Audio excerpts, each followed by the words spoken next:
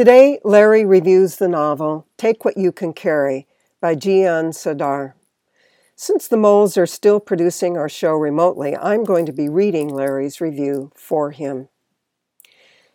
It's 1979, and Olivia Murray, who is a secretary at a Los Angeles newspaper, has aspirations of becoming a photojournalist.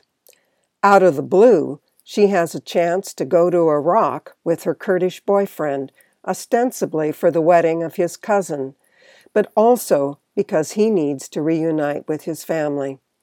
And so begins this remarkable 2021 novel by Jian Sadar, Take What You Can Carry.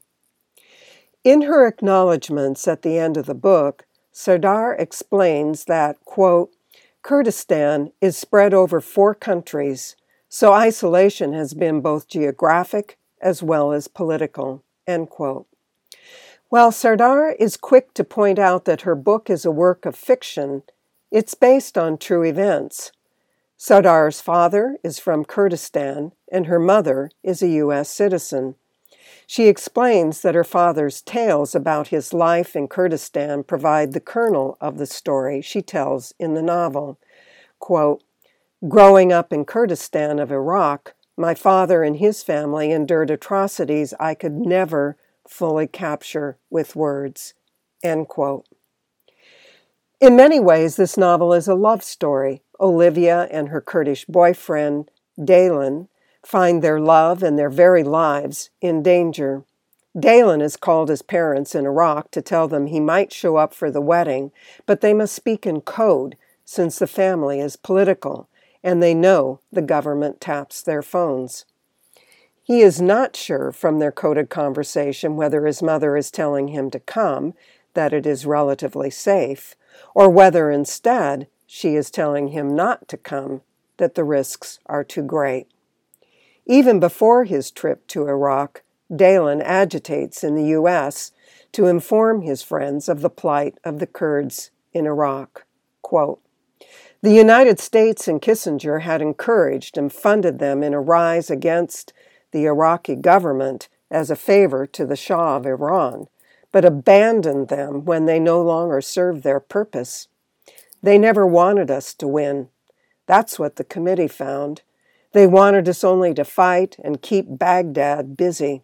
We were a pawn. Kurds quit their jobs, school, you name it. Everyone joined in to fight and to die in a battle we were never allowed to win. More than 200,000 refugees when they abandoned us, when we were being slaughtered, and not $1 of humanitarian aid from the United States. Our leader, Barzani, he begged Kissinger for the United States to help. End quote. There is a lot of drama in this novel, and I don't intend to give much of the plot away. Daylan has a brother, Saran, who is a passionate gardener and who says he must stay out of the fray since he has an adopted daughter, Laylan, to care for.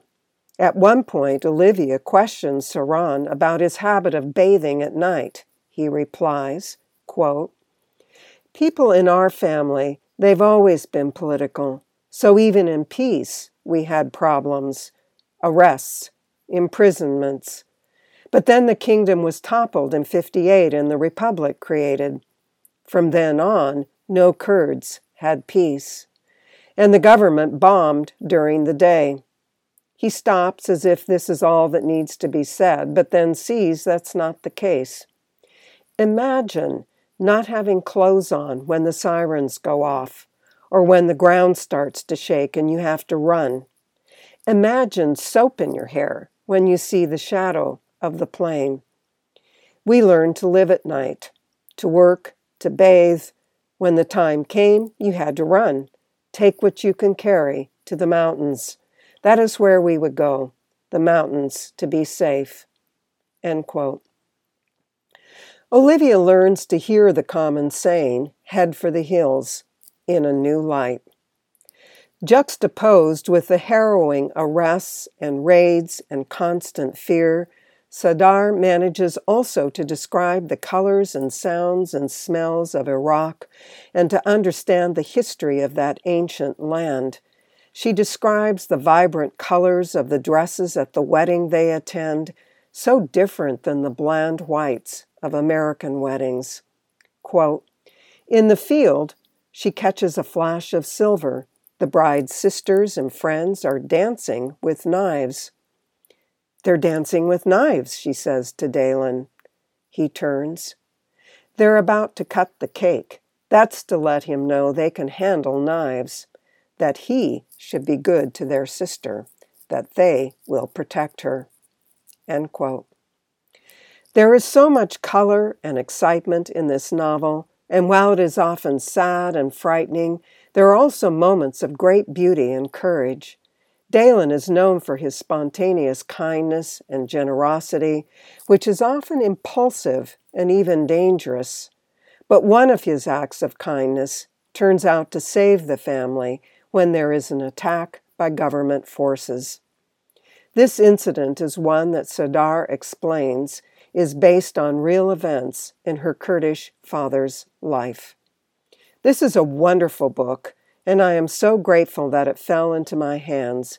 I was all set to review a different book, The Five Wounds by Kristen Valdez Quaid, but I read that book weeks ago, and it was already vanishing from memory, so I decided on this novel that I had just finished.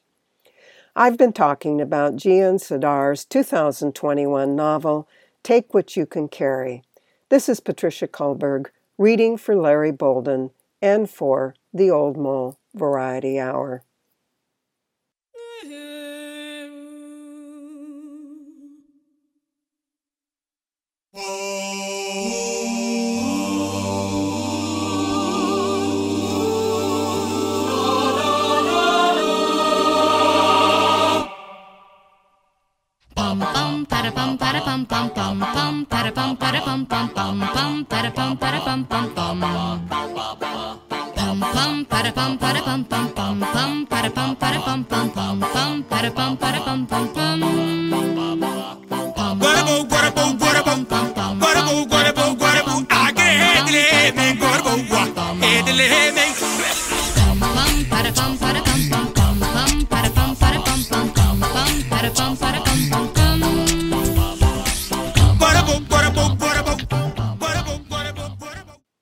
That was a clip from a song by Kurdish musician Mahmoud Barazi.